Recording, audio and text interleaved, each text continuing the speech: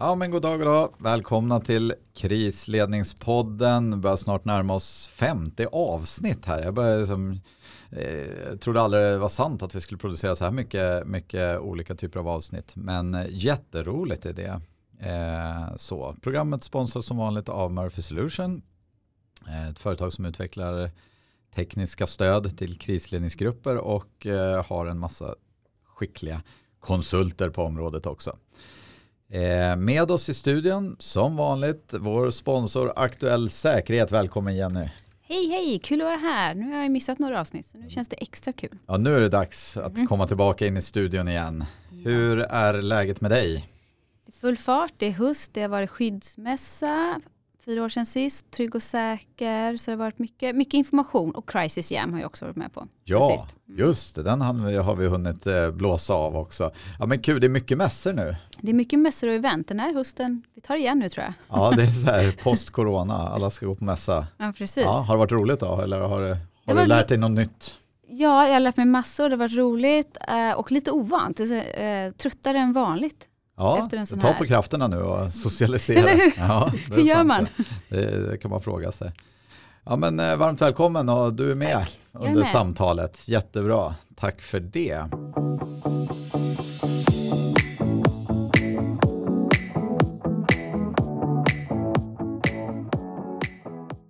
Vad ska vi prata om idag då? Vi ska prata om internet. Jag är jätteglad att vi har Ann-Marie Lövinder. Nu ska vi se, kanske det är Lövinder Eklöv. Eklund Lövinder. Eklund Lövinder. Ja, jag ber om ursäkt. Jag är jätteglad att ha dig här i studion idag.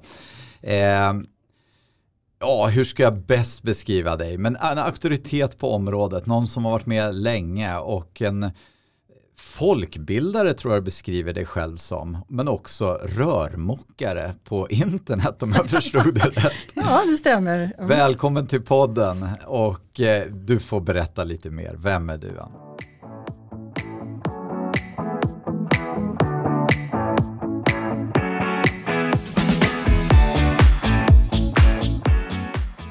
Tack så mycket. Ja, vad ska jag säga? Jag är som du säger, en gammal internetpionjär. Jag tog examen från datasystemvetenskap 1984. Stockholms universitet, det var liksom före internet, eller det fanns ett prematurt internet kan man säga. Vi hade ju trots allt kontakt med det på universitetet via Usenet News och så. Men sen har jag liksom jobbat på, säkerhet fastnade jag för redan på universitetet. Jag var ingen bra programmerare och jag hade liksom lite andra saker som jag inte tyckte var så roliga heller. Men i säkerhet, det var min grej. Ja. Och så blev det faktiskt. Jag har hållit på med det i hela min yrkesverksamma karriär. Ja. Först Statskontoret och sen IT-kommissionen och de senaste 19 år och 11 månaderna på Internetstiftelsen. Jag bestämde mig för att jag ska aldrig vara på ett ställe mer än 20 år. För det är galet. Så jag slutade. Ja, det var liksom lagom. Ja, shit, 20 år. Ja, men då, du har alltså, man kan säga så att du har följt internet sedan det började då? Ja, det har jag faktiskt. Och påverkat också mycket av utvecklingen tycker jag. Eftersom vi jobbade ju på Internetstiftelsen så drev man ju den svenska toppdomänen och gör fortfarande .se. Och domänsystemet och toppdomänen har så stor betydelse för internets funktionalitet. Så därför så var vi också med och piskade på till exempel det här med säkrare DNS och sådana saker. Så att Just det. Din kämpaglöd var att tacka att Sverige var tidiga på det området, eller hur? Ja, men jag och mina kollegor, precis. Vi drev det här med en dåres envishet. Det ska göras. Det tackar vi för idag, tänker jag. Bra jobbat och bra inflytande. Och det finns mycket att säga om dig. Den som har googlat ditt namn eller lyssnat till exempel på ett väldigt bra sommarprat i P1 förra sommaren. Ja, nu i somras. Ja, nu i somras, precis. Så man verkligen kan rekommendera till alla som vill liksom, få en väldigt intressant bild av det här med internet och nyckelhåll, alltså, vad säger man? Nyckelbäraren till internet. Ja, just det. Jo, och det var en roll som jag haft i 12 år. Den har jag nu lämnat över. Och till min stora glädje så blev det till en annan kvinna och dessutom en svensk kvinna, Pia Gruvö, som är Försvarsmaktens kryptostrateg. Hon har ju lite en annan kunskap och kompetens som jag har. För hon kommer ju inte från internethållet utan från kryptohållet. Så det är ett jättebra komplement till. Vad roligt. Vad kul att Sverige håller sig framme där. Ja, det är visst är det. jättehäftigt. Men vi är duktiga i Sverige. Vi är det. Varför har vi nycklar till internet? Kan vi bara slänga in det liksom? Ja, vi kan väl försöka. Jo, men det är ju så att domännamnsystemet i sin ursprungliga traditionella form, det gjordes ju inte överhuvudtaget med tanke på säkerhet utifrån informationssäkerhet, utan mera på tillgänglighet. Det skulle alltid vara tillgängligt och alltid fungera. Sen så lärde man sig ganska snabbt då, redan 1990 så hittade Steve Bellowin en sårbarhet i DNS-protokollet som som visade att man kunde skicka in ett falskt svar på den fråga som din namnserver ställer, om du vill skicka ett mejl eller om du vill till en webbsajt eller vad det är för någonting, och då får du tillbaka ett falskt svar och hamnar någon annanstans. Och det annanstans kan se ut precis vad som helst. Det kan vara din bank, det kan vara en nyhetstidning, det kan vara precis vad som helst. Och du kan då drabbas av att få desinformation eller bli fiskad på information och sådana saker. Och det här tyckte man ju var väldigt allvarligt, och på den tiden då var ju alla på nätet goda och vänliga och ville varandra väl. Så då höll man tillbaks den här sårbarheten under i alla fall 4 år. 1994 tror jag den släpptes. Liksom. Då visste man. Och då började man jobba med det som kallades för säker DNS. Och vad det innebär är att man förser de här svaren då som man får med en digital signatur. Så att om man kontrollerar i mottagaränden att den här signaturen är korrekt, då vet man också att man har pratat med rätt namnserver och att man därmed har hamnat på rätt ställe. Och för att göra det så krävs det kryptografiska nycklar. Och de här nycklarna skapas med hjälp av en HSM, en Hardware Security Module, en kryptomaskin som aktiveras med hjälp av smarta kort. Och de här smarta korten förvaras på ett säkert sätt i små värdeboxar, i säkerhetsskåp, i en bur, i ett rum, i Culpeper, Virginia. Som jag sa, sommarpratet handlar väldigt mycket om det. Så det kan man lyssna om man vill veta detaljerna. Så det här är för att skydda internets användare mot att DNS manipuleras. Ja, just. Ja, det är en spännande historia i sig. Allt det där, definitivt. Så jag tänker, jag är långt ifrån någon varken cyberexpert eller IT-expert så. Men däremot jobbar jag ju en hel del med det när det kopplat till krisledningsgrupper. Det här är ju en glödhet fråga rent generellt. Och bör vara så, tänker jag. Vi ser konsekvenserna. Det här är svårt. Håller du med mig då? Att manövrera i allt det här, så det är en komplexitet, i alla fall när jag lyssnar till det. Det är ett eget språk, det är vad ska jag säga, saker som samverkar med varandra på sätt som är nästan oöverblickbart. Är min spontana så här, stämmer det? Är det så här krångligt? Ja, alltså så här, jag skulle inte säga att det är svårt, men det kräver ju ett hårt arbete och bra kompetens, och det är väldigt få idag som ägnar sig åt att lära sig mer om hur infrastrukturen fungerar. Liksom hur funkar det under huven? De allra flesta vill bli webbutvecklare eller influencers eller någonting annat. De vill inte hålla på med IP-protokoll och DNS och sådär. Så det har ju gjort att det har hamnat väldigt långt bort ifrån slutanvändarna. Så de vet ju egentligen inte om att det här finns och att det alltid måste fungera. Och det är därför jag brukar kalla oss för internets rörmokare, vi som håller på med DNS. Det är liksom ingen som bryr sig förrän det börjar lukta. Eller det slutar funka, då blir det liksom liv i luckan. Ja. Men så här, Bruce Schneier sa faktiskt redan 2001 att internet is too complex to secure. Och det var 20 år sedan drygt. Och det har inte blivit mindre komplext, kan jag säga. Så är det den utvecklingen vi ser framåt också? Jag tänker så här, ibland när vi utvecklar saker så har vi en förmåga att vända ut den utvecklingen också. Göra saker enklare, skapa en bättre struktur eller en enklare struktur för oss människor att hantera. Tror vi att det är framtiden, eller kommer det här bara bli svårare och svårare? Men, alltså internet och alla system som vi bygger idag, de blir mer komplexa i en takt som faktiskt är snabbare än vi kan matcha, vi som jobbar med säkerhet. Så även om säkerheten i verkligheten och realiteten blir bättre och bättre, så går digitaliseringen ändå mycket snabbare. Så gapet ökar trots att vi blir duktigare på säkerhet. Så att det här är naturligtvis ett problem i grunden, och jag är ju väldigt tacksam för, och kanske också lite bitter, för att GDPR har haft så stora framgångar på Infosec-sidan, sånt som vi har pratat om i 30 år, för det är ingen skillnad. Det som man ska göra för att skydda persondata, det ska man ha gjort för att skydda all information som man hanterar. Sen är det liksom lite andra grejer som följer med GDPR just då. Men där har man på 5 år åstadkommit någonting som vi har hållit på med i 30 år. Så att, men jag är väldigt tacksam för att det är så förstås. För den draghjälpen har ju gjort enastående saker. Det tillsammans med en del större incidenter som har drabbat gemene man. Som Coop till exempel. Eller Kaseya ska man kalla det för. Det Just det. Men, förlåt. Nej, det behöver inte börja med ursäkt. Det här med Coop och de gick ut och berättade. De var ju tvungna för att det var så uppenbart. Men många säger ju att om bara fler kunde berätta om allt som händer så skulle vi se en liten annan utveckling och medvetenhet. Vad tror du om det? Vad vill till för att fler liksom ska gå ut och lyfta på locket? Ja, dels är det för att man försöker få bort den här skamkänslan. Att det skulle vara skämmigt på något sätt att råka ut för en incident. För att idag är det otroligt svårt att förhindra att det händer saker. Det kommer att hända saker. För det är oftast, idag är det till exempel oftast bara ett användar-ID och ett lösenord som står mellan dig och dina system. Du har liksom inte gjort det du kan för att skydda din miljö från dåliga händelser. Så då får man ju räkna med att det kommer att hända. Att fler ska berätta, det måste man också försöka ta bort det här med att det finns en risk för sanktioner om du berättar. Det finns ju till exempel på bolagssidan det här att man får inte berätta aktiepåverkan och vad det nu är för någonting. Jag är ingen ekonom så jag bara känner att det här måste man försöka förhindra. Jag sitter ju som ledamot i Kungliga Ingenjörsvetenskapsakademin och där har vi haft ett projekt, eller har fortfarande ett projekt som nyligen släppte en rapport som heter Cybersäkerhet för ökad konkurrenskraft. Och där har vi ett förslag som innebär att man ska inrätta en IT-haverikommission. Som egentligen funkar som en vanlig haverikommission. Men man ska liksom, det är ingen blame game, man ska inte peka finger, man ska bara ta reda på vad var det som hände.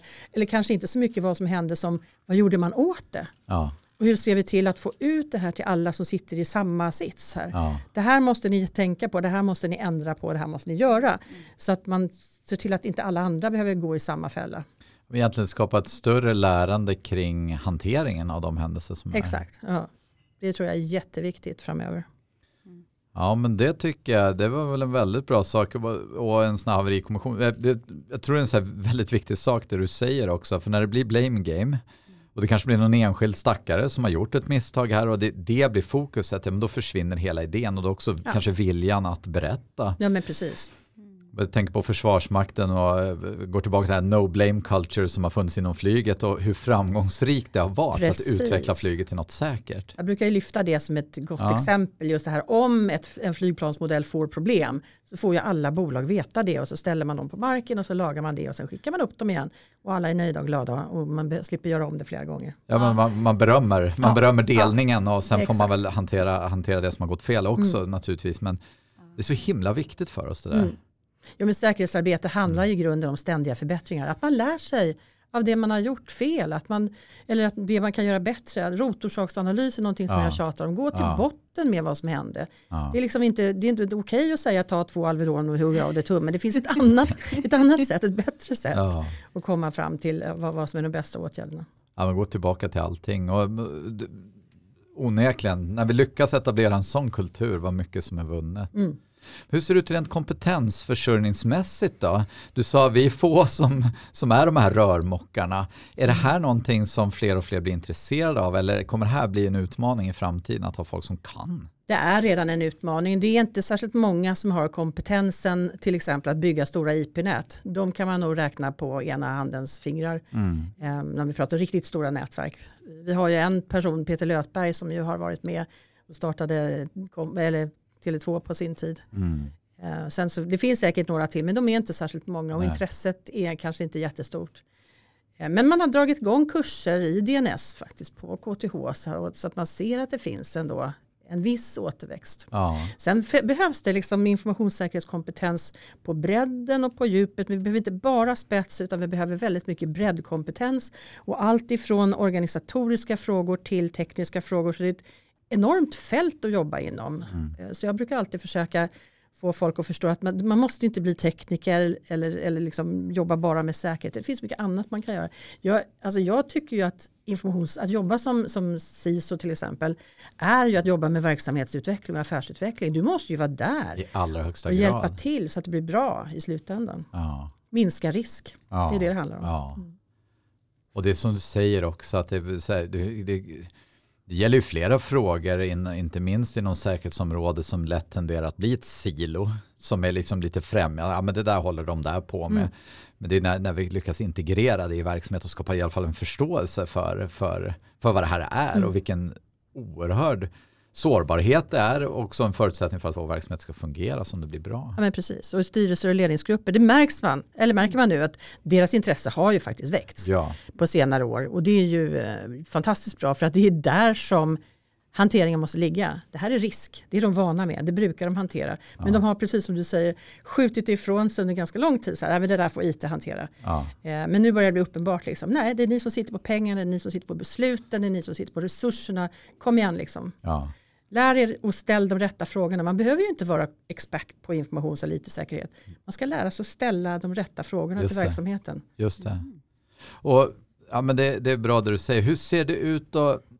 Jag vet att det kanske blir ovetenskapligt det här. Men hur ser, om man backar tillbaka bandet lite, kan man säga att frågorna var, man duckade dem ganska mycket för det var komplicerat och så, lite jobbigt att ta i och det har inte hänt någonting så vi kör på. Hur är det idag? Är vi bra rustade? Ja, det varierar kan man väl säga. En del är ju på tå här nu och lär sig och jobbar framåt, lutat och försöker ändå ändra attityden, kulturen och arbetssättet mycket. För att få det till det här förändringsutveckling eller förbättringsarbetet. Så att jag tror att det är en del är väldigt bra. Sen finns det väldigt många som fortfarande inte har en susning. Jag tänker jag månar ju väldigt mycket om små och medelstora företag som vi faktiskt har ganska små begränsningar. Dels eller små möjligheter att ha den här kompetensen på plats. Som inte heller har tiden eller intresset att sätta sig in i området för som du säger det är ganska komplext.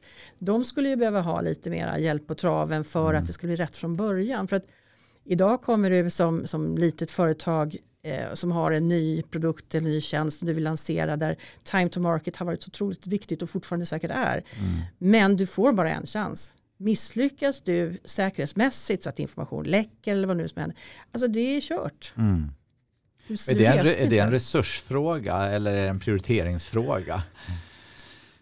Ja, jag vet inte. Det är väl kanske lite kunskap och lite medvetande och framförallt lite stöd. Jag menar, det finns ju massa olika stöd till startups. Varför inte ha lite stöd på det här området också? Låta dem gå igenom någon sån här grundläggande drillning av det här behöver ni tänka på. Ja, just. Ja, bra saker du säger. Och det är faktiskt intressant det du säger där det kanske är just små och medelstora företag där den här frågan inte riktigt har fångats än. För det är lite samma bild jag har också. Att där är så här, ja men det funkar ju. Ja. Så, de har inte resurserna och de har inte heller det tänkesättet som säger riskhantering, risktänket. För det är det man måste ha.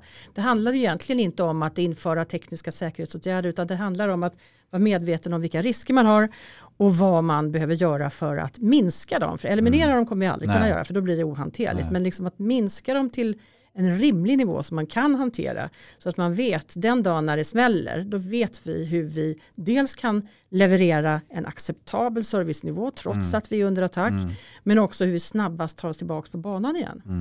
För det är precis det tänket som man måste ha. Vi ska upp igen. Ja. Är det samma där om vi tittar mer offentliga verksamheter? Nu har vi pratat lite privata företag men ser det lite likadant ut där skulle du säga eller har man kommit längre? Nej men det ser likadant ut där. Jag tror inte att man har kommit längre och där har man ju också ett annat bekymmer i synnerhet om man är en kommun. Och det har vi ju ändå 290 stycken och Kalix är ju ett typexempel på hur det kunde hända och blev svårt för dem med en sån kidnappnings- eller ransomware-attack. De hanterade det också väldigt bra genom att vara transparenta, öppna, kommunikativa. De hade ju en fantastisk person som var ute och pratade. Det här gör ju, varför det är viktigt är att det gör att du som offer får alla sympatier på din sida. Men försöker du sopa under mattan mattan eller låtsas som att det regnar eller peka på någon annan eller precis ignorera det, då blir du skurken. Ja. Och då får du kunderna lämnar och medborgare lämnar inte kommunen. Ja, det kanske flyttar bara på grund av det. Nej, men helt klart. Och sen vad som är med kommuner, det är ju att jag brukar kalla dem för en marockansk kryddmarknad. De har så många olika typer av verksamheter. Jag pratade med en för faktiskt bara ett par veckor sedan och han berättade det när hans ledning då ville säga men vi måste ha en prioriteringsordning. När ska saker och ting upp och vad ska upp först? Ja. Och då sa det beror på vilken månad det är. Ja. Går barnen i skolan? Ja, då kanske skolan är prioriterad. Är det när bistånden ska ut? Ja, men då är det så. Ekonomisystem. Alltså, så det beror eller lite grann på... Eller är det kallt ute? Ja, men exakt, det är de har värmesystemen. Så det är jättekomplext. Och så har man då 2 olika typer av styrning. Du har kommunledningen, alltså tjänstemännen. Och så har du den politiska ledningen. Och jag beundrar dem som jobbar i en kommun, måste jag säga. Det är inte helt outmanande när det kommer till kris faktiskt, det får jag säga. Ja. Och så byts det alltså det byts ju också väldigt mycket. Det ska bytas folk. Ja, men verkligen. Marockansk kryddmarknad. Ja, det var bra. Ja, hör ni det här Kalix så vill vi prata med er i podden. Vi vill lyfta er som ett bra exempel rent kommunikativt. Precis, och de har fått tror jag rätt mycket bra feedback. Mycket bra. Priser också va? Coop också. Ja, Coop också. Ja, precis. Ja, det finns många bra exempel. Det har kostat på och det har svidit när man är där. Men det går att ta sig igenom också. Precis.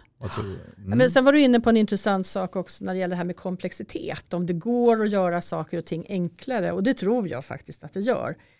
För komplexiteten är säkerhetens största fiende. För det går inte att få den här överblicken som man vill ha.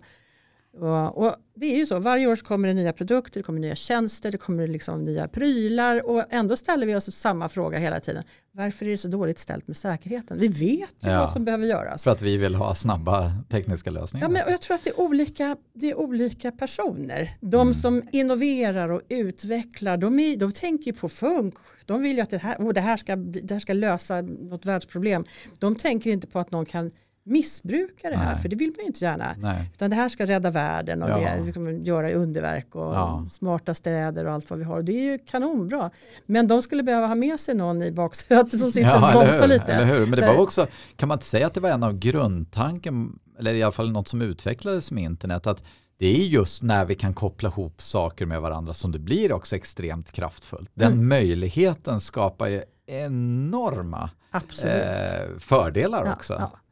Ta bara såna här små butiker i detaljhandeln som aldrig egentligen har haft några utsikter att nå utanför kvarteret. Nej. Som plötsligt kunde sätta upp en webb. Jag kommer särskilt ihåg det här blå kiosken på ett torg i Gent som hade ostronfrukost på söndagar. Så kunde annonsera ut till hela världen. Då vallfärdade ju turister dit. Men visst, eller någon hjortronsylt från whatever som kan säljas i Gambia. Liksom. Det är ju faktiskt helt fantastiskt. Ja, men det är det. Och det tycker jag du trycker bra på ditt sommartal där också. Att, jag menar, i grund och botten är det här någonting väldigt positivt. Det är bara att säkerheten måste någonstans få hänga med. Jo, vi förtjänar det faktiskt. Ja, men tror du säger det. Allt som går att nyttja går att, eller allt som går att bruka går att missbruka, tror du säger. Jo, precis. Jag menar, och det gäller allt från brödknivar till liksom. Och vi har fortfarande inte hittat på något verktyg för att förhindra mord. Nej. Så vi kan inte räkna med att hitta på något verktyg som förhindrar de här olyckorna heller. Vi måste leva med att det finns risker. Bad guys där ute som vill illa.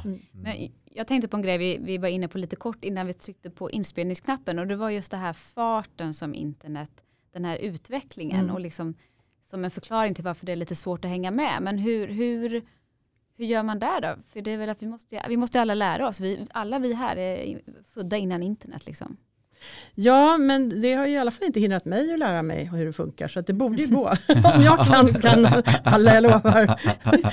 Och där finns det ju sådana fantastiska källor till kunskap. Min före detta arbetsgivare, Internetstiftelsen, har ju internetkunskap.se till exempel. Om man som privatperson vill lära sig mer om hur det fungerar, vad som finns där, vad man bör akta sig för, så är det en fantastiskt en bra början.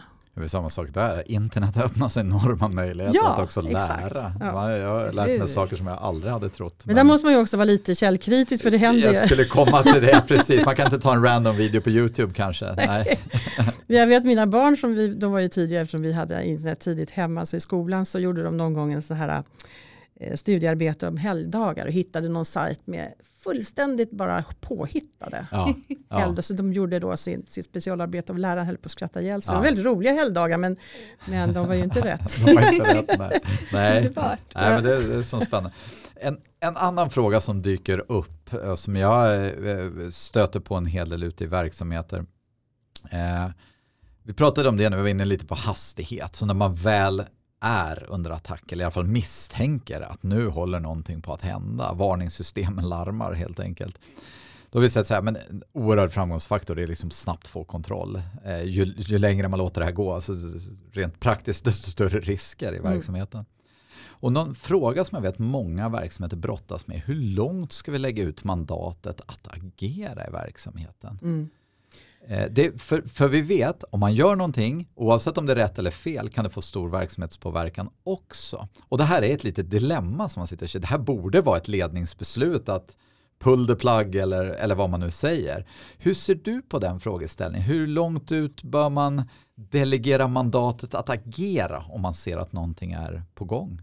Jag tycker det ska långt ut. Jag tycker att det ska nära händelsernas centrum därför att det är där kompetensen finns, vad konsekvenserna blir av att pull the plug och vilken plug faktiskt. Exakt, så att jag tror att ledningsgruppen, de ska ha gett det här mandatet till någon innan. För man har inte tiden idag att samla dem och ha någon sorts möte och komma till konsensus och berätta vad man ska göra. Utan här handlar det om att agera blixtsnabbt och ofta så sitter de här människorna, man är ganska ensam i sin roll. Man har ett stort ansvar, tiden är inte våran vän. Och att då känna i ryggen att man har mandatet och göra det man kan för att förhindra att det blir allvarliga konsekvenser. Det tror jag är jätteviktigt. Det här ska man ju naturligtvis ha kommit överens om innan. Men det ska långt ut. Det är bra, tack för att du säger och stärker mig i den tanken. För jag delar din uppfattning 100%. Och jag tycker det är så bra det du säger också när man gör det innan. För då kan vi sitta och väga riskerna. Ja. Vad blir konsekvenserna om vi nu pull the plug eller vad vi än gör? Är vi beredda att ta den risken? Och då är svaret många gånger ja. För att motsats, det är ungefär som att strunta i att utrymma när brandlarmet går. Vi vet inte om det brinner men vi gör det ändå. Det är vi ganska överens om. Och vi vet inte hur många som brinner inne. Nej, men som sagt, vi ringer inte liksom chefen och frågar ska vi verkligen evakuera utan vi gör det. Ja, och det tror jag är jätteviktigt att man har det synsättet här också faktiskt. Ja, men jättebra. Skönt, blir som stärkt i tanken här att men tid är verkligen en faktor när det väl händer saker. Är det några andra saker som är så viktiga när man liksom väl ändå upptäcker att nu händer? Är det några sådana här absoluta nycklar att tänka på i det här initiala skedet som ofta präglas av en hel del stress och osäkerhet och stor förändring? Ja, men det är ju att så fort som möjligt samla de fakta man har om vad som har hänt. Att försöka med så lite liksom, värderingar som möjligt göra klart för sig vad man ska kommunicera. Och sen också att göra klart för sig hur kommer vi vidare. Och också ha en plan för när kommunicerar vi nästa gång. Så att man har den här, alltså kommunikationen är så otroligt viktig i det här. Att man vinner sympatier, att man berättar för kunder och användare. Och inte minst när det gäller persondata så är det är ett krav att man ska informera sina användare. Men jag tror att just det här, göra klart för sig vad som är fakta, vad vi tror, vad vi har för åtgärder och hur vi kommunicerar. De bitarna ska man ha övat. För det är ju min bild. Om man inte övar, då har man ingen aning om. Då har man ingen incidenthantering. Man har ingen kontinuitetsplan tycker jag. Eller krisplan. Nej. För det är först när man övar som man ser var bristerna finns. Verkligen.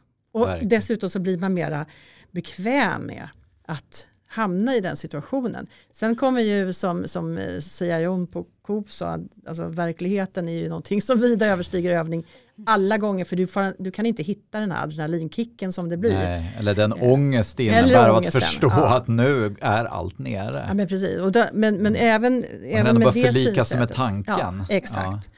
Och ju mer du vet om hur du ska agera, vem du ska ringa, vilken roll du har, det så snabbare går ju att lösa en kris. Man kanske inte ens behöver hamna i kris. Nej. Som du säger, man har fått en early warning, man agerar blixtsnabbt på det. Man kanske till och med kallar ihop krisledning för att bestämma sig för, är det här en kris eller inte? För det är ju i sig ett viktigt beslut. För drar man igång hela liksom, krisledning med stora den här röda handtaget, då börjar det också kosta pengar förstås. Såklart. Det är helt riktigt. Men jag är som fortfarande av den, Jag tror vi är lite för obenägna rent generellt att dra igång vår krisledning. Vi väntar och ser och så har det gått lite för långt många gånger innan man kör igång. Men övning och återövning, det kan vi väl inte komma ifrån. Det är en sak. Och det andra är övervakning. Övervaka. Se till att du har koll på din miljö och ser vad är en vanlig dag på jobbet, hur det ser ut som. För då vet man också så fort det blir en avvikelse att man ser den ganska tidigt. Ja.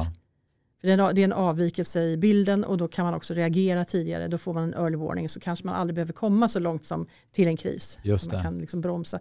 Så det här med, vi lägger ju jättemycket tid på förebyggande eller resurser framförallt på förebyggande arbete. Det tror jag vi måste ändra. Vi måste lägga mycket mer på, självklart fortsätta med förebyggande men kanske inte lika mycket som det som är att inte förhindra utan reagera, så att säga, hantera när någonting händer. Så detect och react, exakt. Den fasen. Ja, precis. Ja. De två måste vi göra mycket, mycket mer och fördela budgeten mycket mer över till de senare två.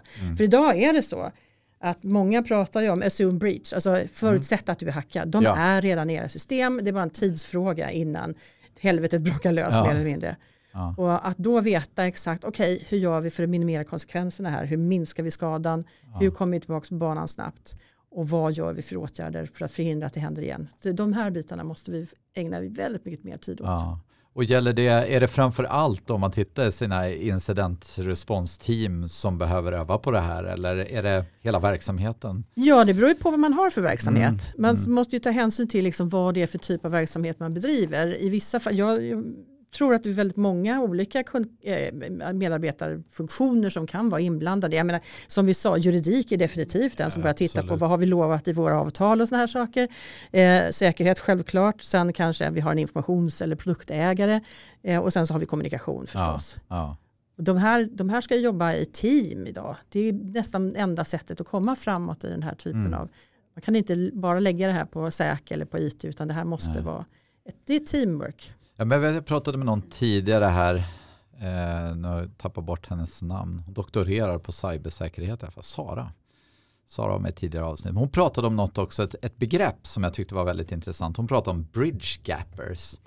Alltså folk som kan hjälpa att översätta vad det är som händer till de som inte har den här djupare kompetensen. Så att det är en viktig spelare i de här lägena. Håller du med eller känner du igen det begreppet? Nej, men det håller jag med om och i mina ögon så är det oftast Infosäks roll. Alltså de som förstår vad det är som har hänt och vilka konsekvenser det får på liksom ändå en verksamhetsnivå utan att bli allt för djupt. För tekniker har en tendens att dyka ner i tekniska detaljer och då tappar man väldigt mycket folk runt omkring sig. Men just det är det här viktigt med, i sig, men det språket är ju som, jag klarar inte att översätta det till vad det riktigt innebär.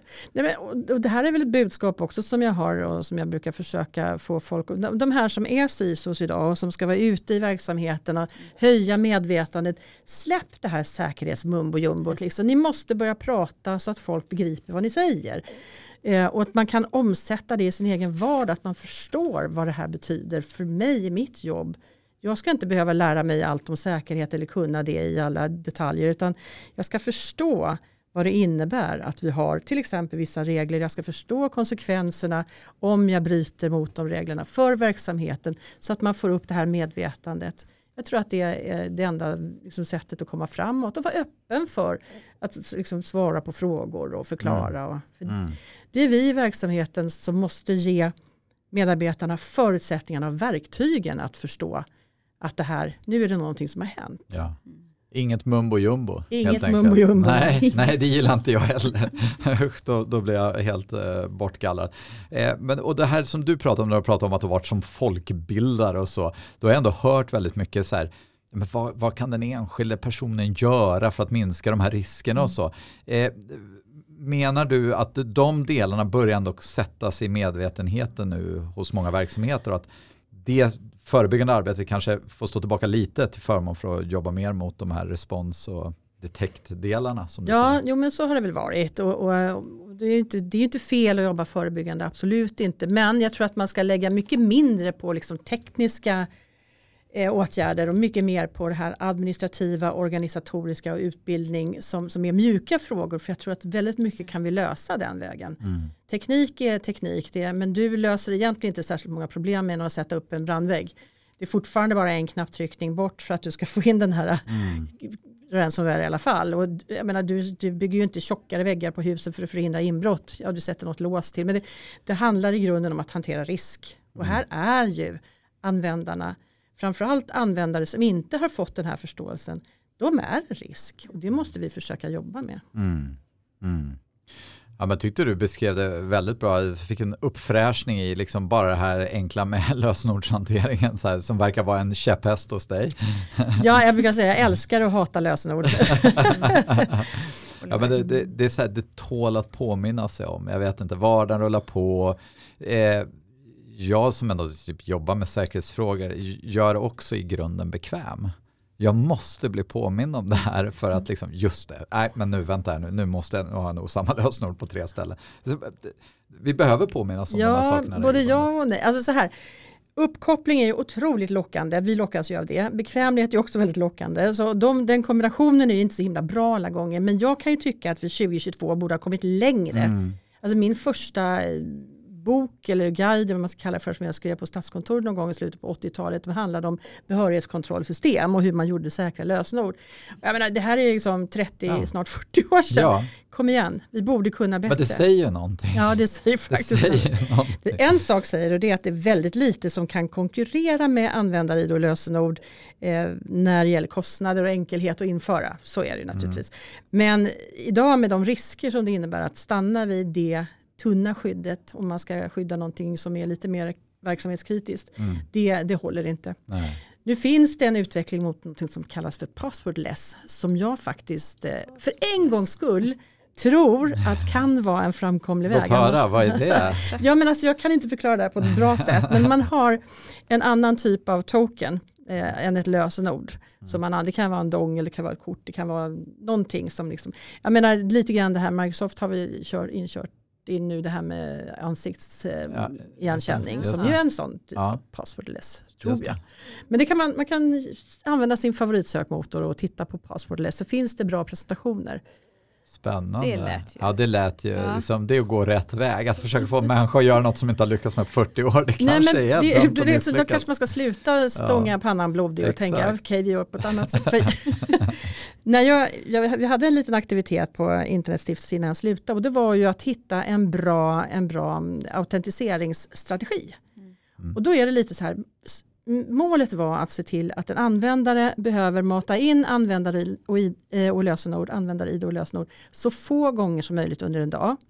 Och då får man titta, vad har vi liksom för tjänster som man ska använda som normalanvändare. Vissa kan man använda via single sign-on, det vill säga man kommer in på intranätet och sen så klickar man, så kommer man in på tjänster automatiskt och loggas in i bakgrunden. Man behöver aldrig ens tänka på det. Just det. Andra så måste man kanske fortsätta ha separat inloggning, men då kanske man ska tänka på det här med flerfaktors autentisering istället då. Och sen det tredje är att se till att folk får verktygen. Jag menar, en lösenordshanterare, det är ju guld. Du kan inte hålla reda på alla lösenord om det inte är så att du gör dem alldeles för lätta. Nej, det är de val man har. Antingen ha en chans att komma ihåg dem. Men helt riktigt. Du nämnde också något i ditt sommarprat som jag gillade ordet. Du pratade om digitalt självförsvar. Ja, precis. Jo. Är det de här sakerna du tänker det är det. Alltså, dels att lära sig hur man ska hålla rent i sin mobil eller sin platta eller dator. Jag menar, städa gammalt mög som man inte använder. Att ha en bra lösenordshygien. Alltså till att uppdatera. Nu går ju rätt mycket av det automatiskt, men att ändå se till att det blir gjort. Det är ju en del av det hela, men sen är det mer det här tänket, att våga hejda sig lite, inte klicka utan tänka, ta ett steg tillbaka, fundera lite, vad är det här för någonting, vad vill de egentligen, eller varför vill de att jag ska klicka på det här, så att, för många gånger så är vi lite, men garden är nere, man kanske står någonstans, väntar på tunnelbanan, scrollar lite, och det är så himla lätt hänt nu när vi har tillgång hela tiden till allting, att man liksom är där och klickar. Det tror jag har hänt väldigt många. Ja, definitivt. Så det digitala självförsvaret, där ingår ju både det här att lära sig mer om beteenden, men också om tekniken lite grann. Och man ska titta lite i kristallkulan då. Vart är det här på väg? Kommer det att bli, är det här liksom det kanske redan är den nya brottslighetens arena på något sätt? Det har gått om knarkomsättningen i omsättning, så vart tar det här vägen? Vad är worst case och vad är best case? Går att laborera med de tankarna? Ja, det kan man ju alltid göra, men det är bara att inse att det här är ju, som du säger, en oerhört lukrativ verksamhet. Du har om vi tar nu ransomware till exempel, du har en affärsidé som ingen kan tacka nej till, du krypterar all deras information, eller nu har de ju börjat med att hoppa över den delen och bara publicera för försäljning om man inte betalar. Så att liksom det här med kryptera har blivit lite onödigt arbetsamt för dem. Gena lite i processen. Precis. Och risken att åka fast är minimal, alltså riktigt, riktigt liten. Det är skattefria pengar rakt ner i fickan. Så jag menar, om man inte har några skrupler och känner någon empati med offren, så är det här en fantastisk affärsidé. Väldigt lönsamt. Drar in extremt mycket pengar. Alltså, och det är också någonting att mängden skadlig programvara har ju nått en ny topp. Idag säger man att det finns 150 miljoner skadliga programvarianter, varav 59% bär på trojaner. Alltså en dold bit av kod som gör saker utan att du vet. Det kan se oskyldigt ut när du laddar ner det, men så finns det någonting inuti där. Vi har sett storskaliga attacker i leveranskedjan. SolarWind är ju till exempel, Log4j är en annan. De är ju extremt svåra att skydda sig mot och förhindra. Sen så har vi utbyggnaden av AI as a service, har ju också gjort det möjligt för de här cyberbrottslingarna att använda nya tekniker. De använder ju också ny teknik. De förbättrar ju sina verktyg. De tar sina så här nätfiskemeddelanden, ser vilka som har nått framgång, träffvolymer och annat, och tweakar dem så att de blir ännu lite bättre. Och de röstkloning, de kombinerar video med meddelanden i text och ja, men det är hur mycket som helst, deepfake och allt vad vi har för någonting. Och nätfiske och social ingenjörskonst eller social manipulation är ju de populäraste angreppsmetoderna och kommer ju vara så, tror jag, under lång tid. Så länge det inte finns bra metoder att lagföra de här brottslingarna. För skulle det vara så att det blev större risk för dem att åka dit, då skulle det inte vara lika intressant att genomföra den här typen. Och utvecklingen nu, den drivs ju på av att det är så enkelt för cyberkriminella utan förkunskaper överhuvudtaget. Förut behövde man åtminstone kunna lite hack sådär och göra lite grejer. Men antingen så skaffar de sig tillgång till ett nätverk via såna här initial access brokers som säljer inloggningsuppgifter som de har lyckats luska reda på. Eller så använder man färdiga paket, så ransomware as a service. Och det som är lite intressant i den här affärsmodellen, om man nu får prata om det som en affärsmodell, är att de här samarbetar många gånger och sen så delar de på pengarna. Så att det är lite franchise-liknande. En liksom. schysst delningsekonomi där. Så, win-win för nästan alla parter. Så blir vi bättre på att hitta och lagföra de här. Så då förhoppningsvis så har det en avskräckande effekt. Men blir vi det? Alltså, hittills har det gått sådär. Ja, men jag tror att det blir bättre. Jag tycker mig se exempel på det, att både den svenska polisen, Europol, Interpol och FBI, de är ju faktiskt mer på tå just nu och kan det här, börja lära sig hur de ska angripa problemet. Colonial Pipeline fick ju med hjälp av FBI tillbaks 3,5 tror jag miljoner dollar av de 5 som de hade betalat i lösen. Så att jag tror att det kanske, Du ser ett ljus. Det ljusnar lite vid horisonten i alla fall. Ljusnar lite. Ja, men det är väl också en utmaning att hålla jämn takt. Att liksom kunna spåra, att kunna upptäcka. Men också tänka på så här, där har vi ju levt länge med liksom hur alltså det internationella regelverket måste kunna sanktionera, eller liksom måste kunna agera. För de här sitter inte i Sverige, eller det kanske några gör i och för sig. Överallt. Men att de kan lika gärna sitta precis var som helst. Och många gånger vet du ju inte. Och det som är ytterligare en krydda på moset är ju just att ibland är det nationalstater som ligger bakom, som anlitar cyberkriminella för att genomföra industrispionage, och då blir det ju ännu svårare med det här som kallas för attribution, alltså hur ska vi hitta vem som ligger bakom. Så det där är ju verkligen en utmaning, och många gånger är de också duktiga på att sopa igen sina spår eller kanske peka i en annan riktning, så att man, jag menar, det var väl någon gång som USA var ute och pekade mot Ryssland och så visade det sig att det inte var det, utan det var Kina. Och just det här risken för diplomatiska förvecklingar är ju också överhängande. Det lägger ju en till krydda på allt det här, onekligen. Och vad göra när det är en nationalstat bakom? Ja, alltså, men visst. Vad gör man? Alltså det är väl så här, det är inte mycket att göra. Vill de in så kommer de in. Det är väl bara att inse det. Så att Och jag tror inte att de är det stora hindret, utan det är de som följer pengarna, och pengarna är på nätet. De som följer pengarna. Men pratade med dig tidigare också, så sa du ändå så här, jag är i grunden en positiv. Ja, jag är optimist. Du är optimist. Ja, det. Ja. Jag tror att det går att förändra. Och det är inte för sent att börja. Nej. Det är aldrig för sent. Nej, egentligen. och sen kanske vi måste acceptera, det gäller ganska mycket om vi tittar på rent kriminella. Samhället kommer alltid ligga ett litet steg efter. Ja. Och så fort en ny arena där man kan göra saker, så kommer det också finnas de som inte vill gott. Precis, så är det. Och det kan väl också tycka är så här, men ändå, jag får säga positivt, men bara titta de senaste åren hur mycket man har börjat uppmärksamma frågan och hur mycket som faktiskt sker rent aktivt nu.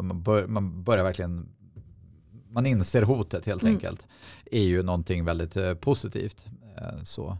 Ja, det är det. Särskilt när det gäller att skydda kritisk infrastruktur som vi har, distribution av el, livsmedelsförsörjning, transporter och sånt. Det är ju superviktigt och det har man ju verkligen fokuserat på nu. Onekligen. Och jag tänker också säga, jag vet inte vem det var jag pratade med det om.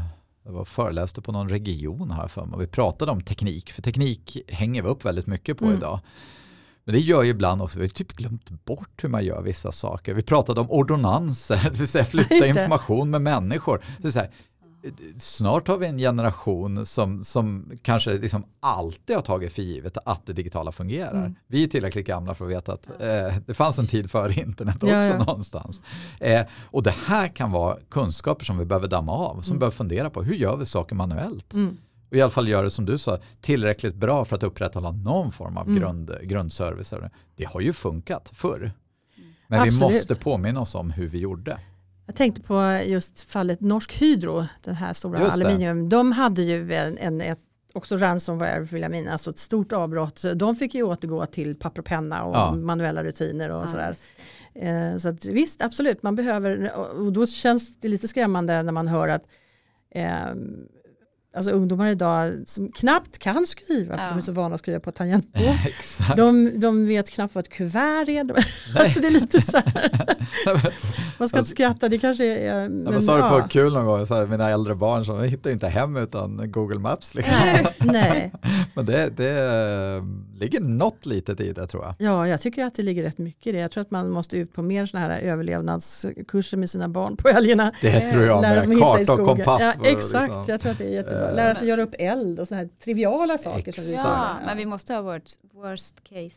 Alltså shit happens. Jag tror utifrån corona, tror många som också blir medvetna om det, att vi kan inte ta ström för givet. Nej. Vi kan inte ta allt det, vi måste komma ihåg hur man lagar mat över en öppen eld. Även om det bara är några dagar så är det faktiskt, vårt samhälle är sårbart och inte minst kopplat till att väldigt mycket upphängt på teknik idag. Så värt att ha med. Det här var superintressant. Jag är fullt medveten om att vi hinner bara skrapa på ytan på de här sakerna. Samtidigt tycker jag också det blir väldigt konkret. Jag tror du nämner det vid något tillfälle. Du säger liksom, den enklaste vägen in är ofta via en människa och ett lösenord. Ja, så är det. Alltså vi har ju blivit ganska duktiga på att skydda våra system från intrång utifrån.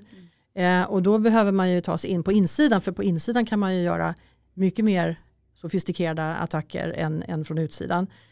Och med människors hjälp så går ju faktiskt det. Och det här med social manipulation eller social engineering är jättevanligt. Och vi är människor och vi är i grunden hjälpsamma, vänliga, litar på folk och så. Och det ska ju kunna vara så. Men man måste ändå ha den här digitala eller personliga brandväggen påslagen ibland och tänka så här, men vänta lite nu.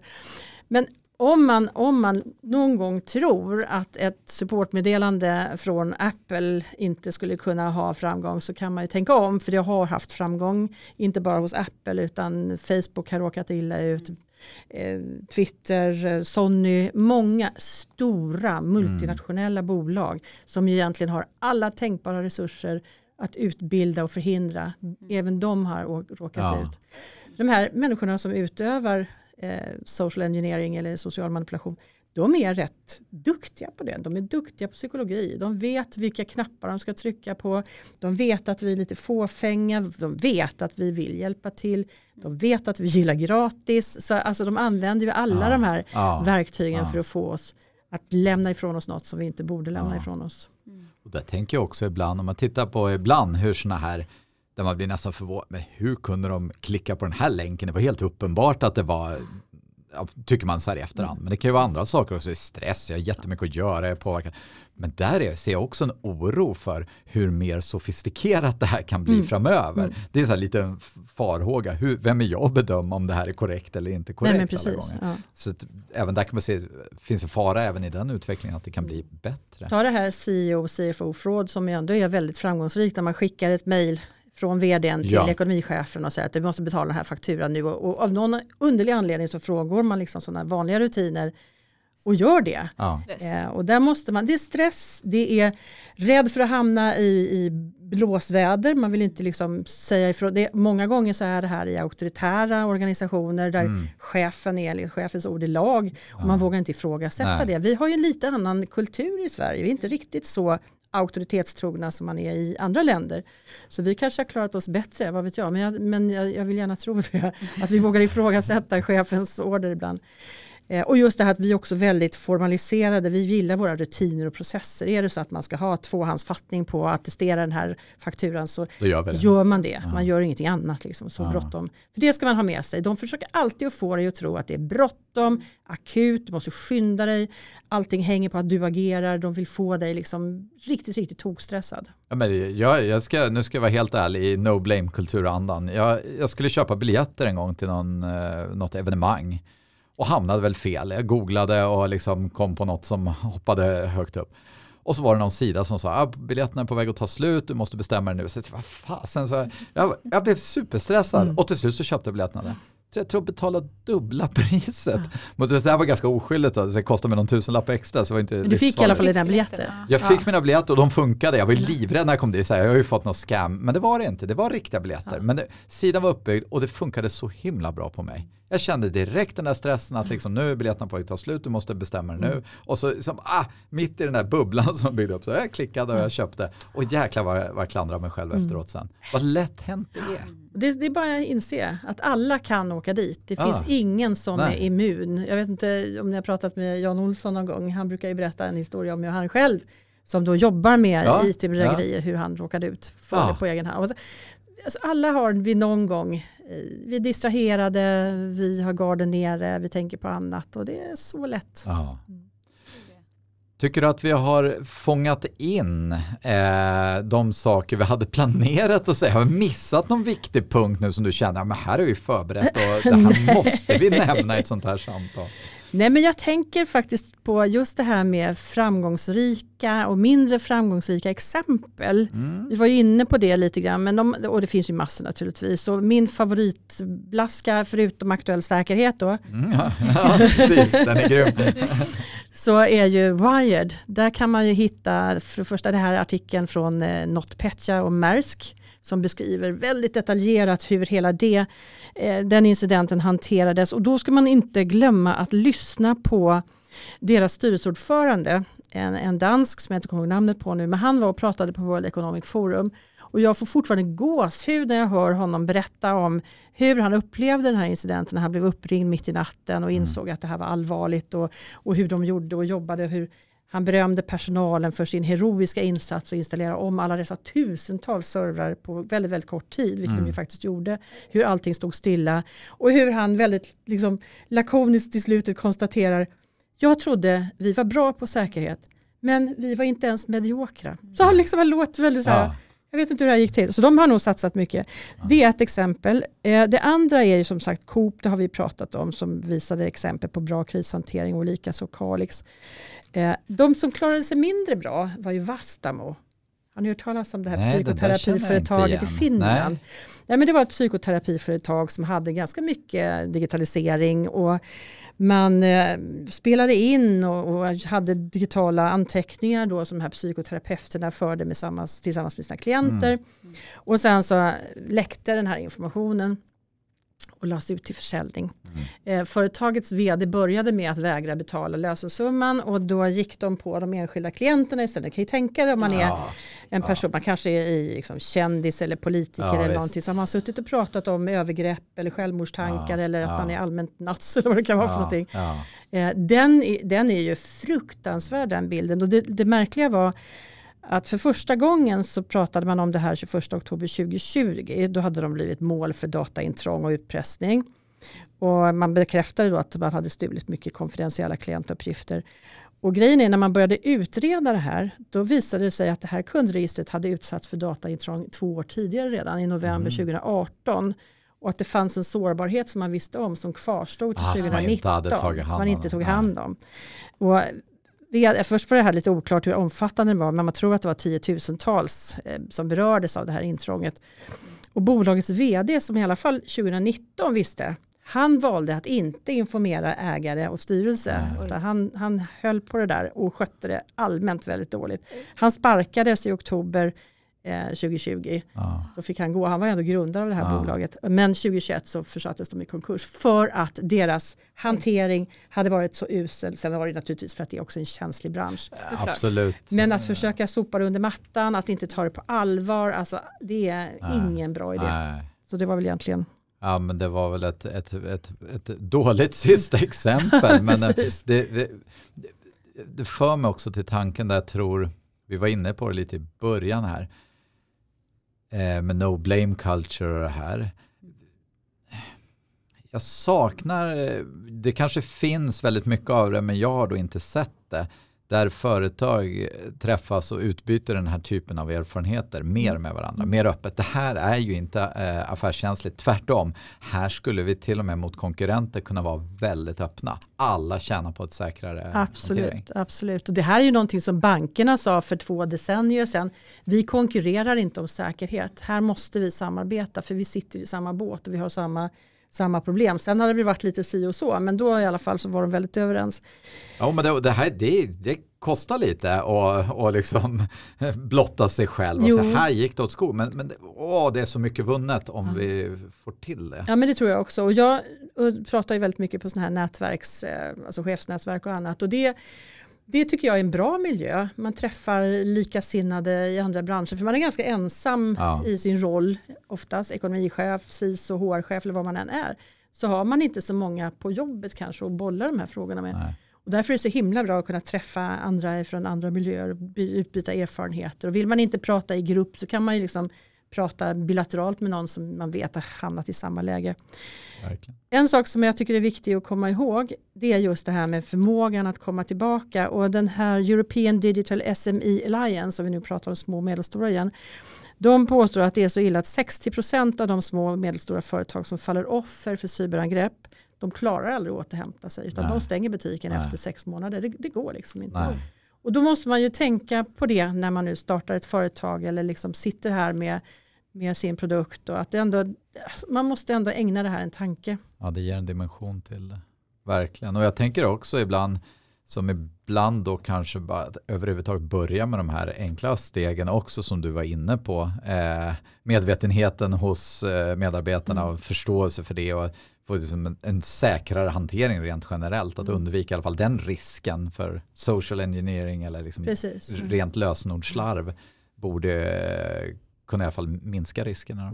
Och det är ju ganska lågt hängande frukt. Eller hur? Det är bara att sätta igång. Det är bara att sätta igång. Nu hör ni det här ute. Känner ni en dålig känsla i magen så är det dags. Bra. Jenny, har du något mer från sidan? Jo, alltså jag tänkte, du började innan, eller i mitten där så sa du att man ska ställa rätt frågor. Det är det viktigaste. Sen finns det några sådana här generella frågor som är rätt frågor. Ja, men den första frågan som jag har hört dyker upp i väldigt många styrelserum just det, kan det hända oss? Och svaret är ju naturligtvis ja. Och då måste man ha följdfrågan, okej, vad har vi gjort för att det inte ska hända oss? Har vi ett ledningssystem? Har vi någon som jobbar med de här frågorna? Har vi en resurs för det? Annars måste man ju se till att det finns och som har det här till uppgift. Har vi incidenthantering? Får man alltså rutiner för det? Får man ett svar ja på det, då ska man ju borra lite djupare i det och säga okej, hur går det till? Ja, just Hur det. rapporterar man? Hur många rapporter har det kommit det här senaste året? Har vi haft någon allvarlig incident? Och sen också det här med kris och kontinuitet då. Har vi en organisation som är riggad för att hantera en kris? Och säger man ja då, så okej, hur ser den planen ut? För man ska ju liksom inte nöja sig med ett ja. Jag älskar att lita på folk, men jag gillar det här med kontroll. Jag vill gärna verifiera det. Förtroende liksom. Bra, kontroll bättre. Exakt, det är mitt motto också. Men jag tror att det är väldigt bra att försöka verifiera. Sen ska man inte ställa alla de här frågorna på en och samma gång, för det blir väldigt tungt rapporteringsmässigt för verksamheten. Men min positiva tro på och min optimistiska tro på det här sättet är att om verksamheten märker att styrelse och ledning faktiskt intresserar sig för och engagerar sig i de här frågorna, då blir det också väldigt mycket roligare att jobba med riskbaserat informationssäkerhetsarbete på ett systematiskt sätt. Jag tror att det liksom är ett väldigt, väldigt bra sätt att komma fram. Visa intresse. Jag stämmer in i det där 100%, för det är liksom likadant till ett säkerhetsområde generellt, vilket ofta bara anses som en belastning. Man får strida för varenda krona, man måste kämpa för att få till, men när det tvärtom anses som en viktig del av verksamheten och det är inte något som belastar oss, det är något som gör oss bättre, men då blir det ju roligare också. Ja. Gud, det här är inte bara en kostnad, det måste man förstå. Eller hur? Det här är ett sätt att förbättra verksamheten och affären. Definitivt. Ja, men alltså, jättetack för din tid. Det här väckte många intressanta fortsatta funderingar och inte minst också väldigt handfasta och konkreta tips. Och tack för din optimistiska framtidssyn där jag själv kan ramla ner lite ibland och känna fasen, här springer ifrån oss. Men då har vi hopp om framtiden också. Absolut. I digitala. Framtiden är det som vi kan ha hopp om, för det andra har redan passerat. Eller hur? Det låter bra det. Stort tack för din tid och din medverkan. Ja, tack för att jag fick vara med.